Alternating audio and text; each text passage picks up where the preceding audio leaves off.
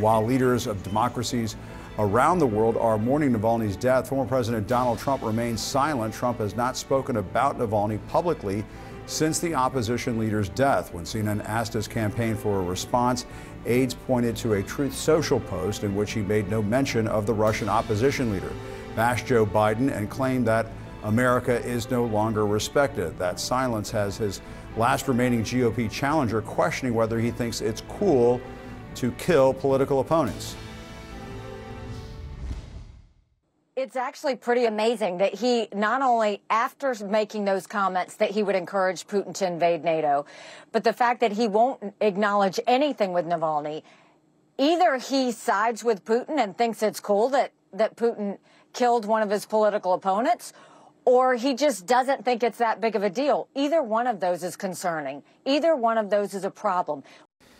Here in Washington, there is no sign that lawmakers are close to any kind of a deal that would send more military aid to Ukraine. While President Biden has said arming Ukraine would be the best way to punish Putin, House Republicans are sitting on their hands, yielding to pressure from Trump, who has demanded that aid to Kyiv come in the form of loans as Ukrainian soldiers run out of ammunition and as Putin tightens his grip over Russia. Let's discuss that and more now with CNN senior political commentators David Axelrod and Scott Jennings. Scott, you're here with me in the studio. Let me start with you. What do you think about what we just heard from Nikki Haley? Well, I think she is speaking for a portion of the Republican Party that remembers the old line of thinking as it relates to our posture versus Russia. And she's running against someone who represents, the new line of thinking here. And, her side's losing right now. I mean, that's the bottom line. I mean, I think the reality is for Trump, he probably thinks he's going to win the election. So criticizing Putin now doesn't do him any good. And number two, maybe he doesn't think it's a big deal, honestly, that an opposition leader in another country died. He's never expressed all that much of a care about what goes on internally in some of these other places. So I'm not sure we should expect him to start now.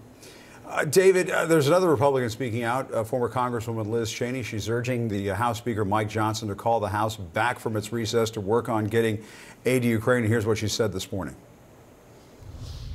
Mike Johnson ought to search deep in his conscience, understanding exactly what's happening, the slaughter that's happening in Ukraine today, the extent to which the Ukrainians are on the front lines in this battle for freedom. And history will look back at this moment and ask, what did Mike Johnson do? David, is Trump effectively the Speaker of the House right now?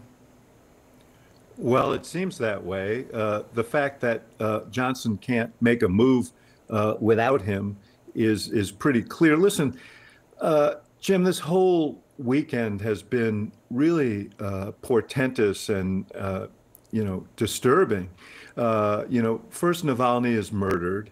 Then the Russians overrun Ukraine in a key city because the Ukrainians don't have the ammunition they need, because Trump has told the U.S. Congress not to move forward on aid to Ukraine. And what is he doing during all of this? He's selling sneakers in Pennsylvania. I mean, the whole thing is just so outrageous and dangerous for the world. I think that Scott is very correct in his analysis that the Republican Party is split. But the fact is that this isn't just, we have to step out of our analyst's role here for a second and just note the stakes here and what it would mean if Putin were to overrun Ukraine and if Ukraine failed because Trump had bridled the U.S. Congress from doing what a majority of members of Congress want to do, what 70 members of the U.S. Senate have said they want to do. It's really an extraordinary moment.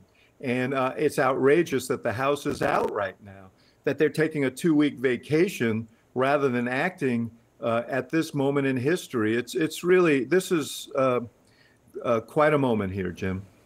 Yeah, Scott, I mean, and also at a moment when in recent days, Donald Trump has been saying to NATO countries, if you don't meet your common obligation, Putin should be able to do whatever he wants. Does this make Republicans privately uncomfortable? I know there's a public face they got to put out there, or else they're going to get clubbed over the head by Donald Trump.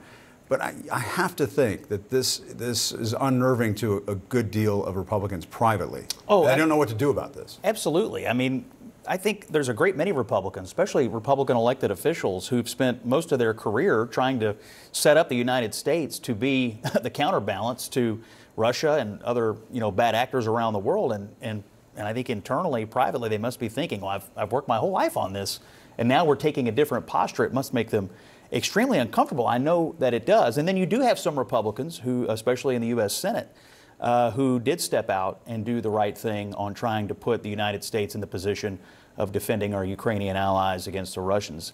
This debate, we've always had isolationists in our party.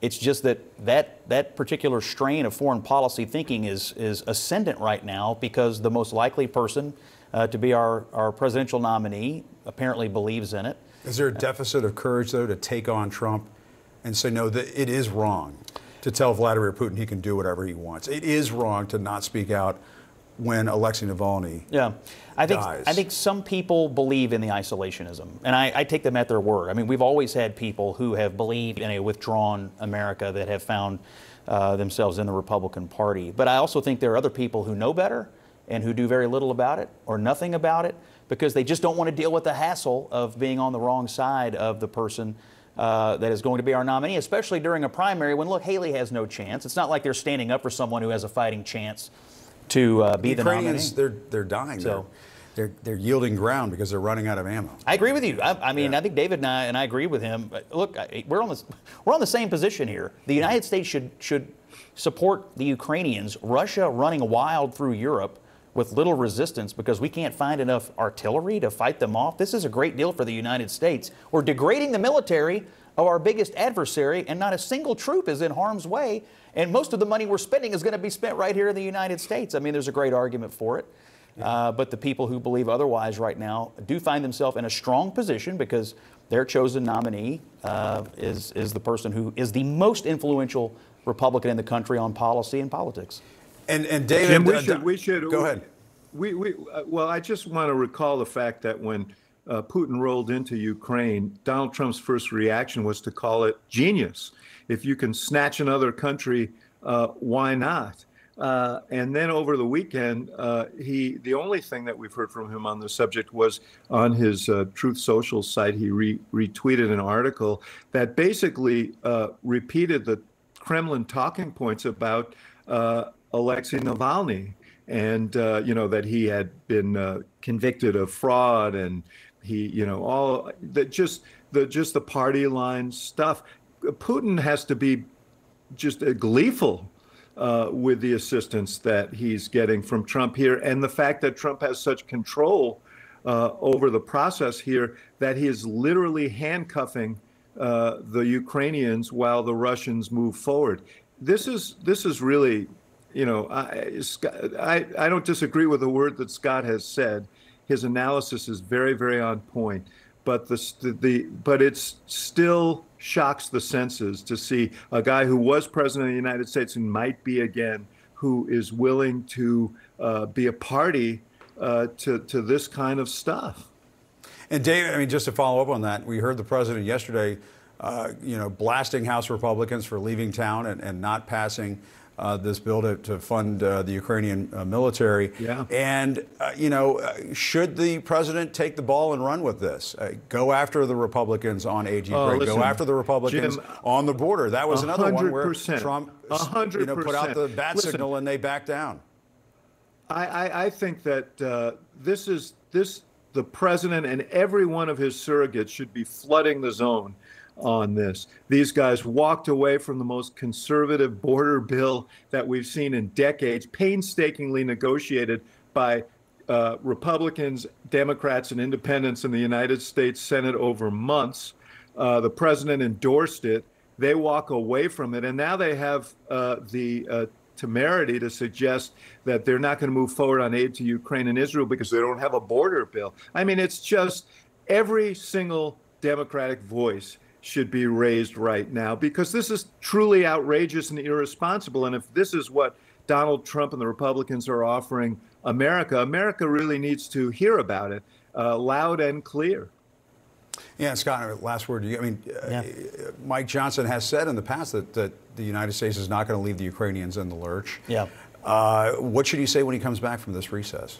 Well, I wish he would say, I want it all. I want to help the Ukrainians. I want to help Israel. I want to secure the border. I mean, I don't know why we can't get greedy here as Republicans and portray ourselves as a party that wants to do everything that is a national priority instead of nothing that is a national priority, which is what we're doing right now. So I hope they take 2 weeks, think it through, and come back and realize that the Republicans are in a position here to show the American people they can govern and they can be responsible governing partners here, even when we don't obviously control 2 of the 3 legs of the stool. And so if they do that, I think the elections will be better this year. If they are intransigent and they won't do that, it will not bode well in the fall, because I do think, above all, the American people just most often look at Washington and say, why can't you guys just get stuff done, solve the problems? Yeah. And when people are getting blamed for not doing that, it usually means something bad at the ballot box. All right, David and Scott, thanks guys very much. Much appreciated.